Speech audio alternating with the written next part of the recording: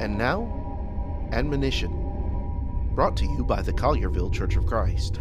In Deuteronomy chapter 1, verse 43, we read this, "So I spoke to you, yet you would not listen, but rebelled against the command of the Lord and presumptuously went up into the mountain." There are a number of times in Scripture where we read about someone sinning presumptuously.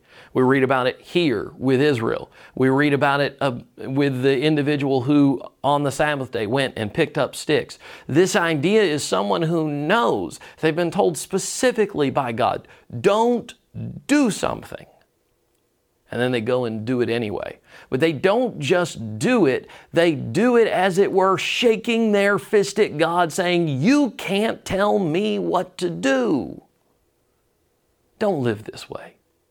Don't sin presumptuously. There's severe judgment that comes as a result.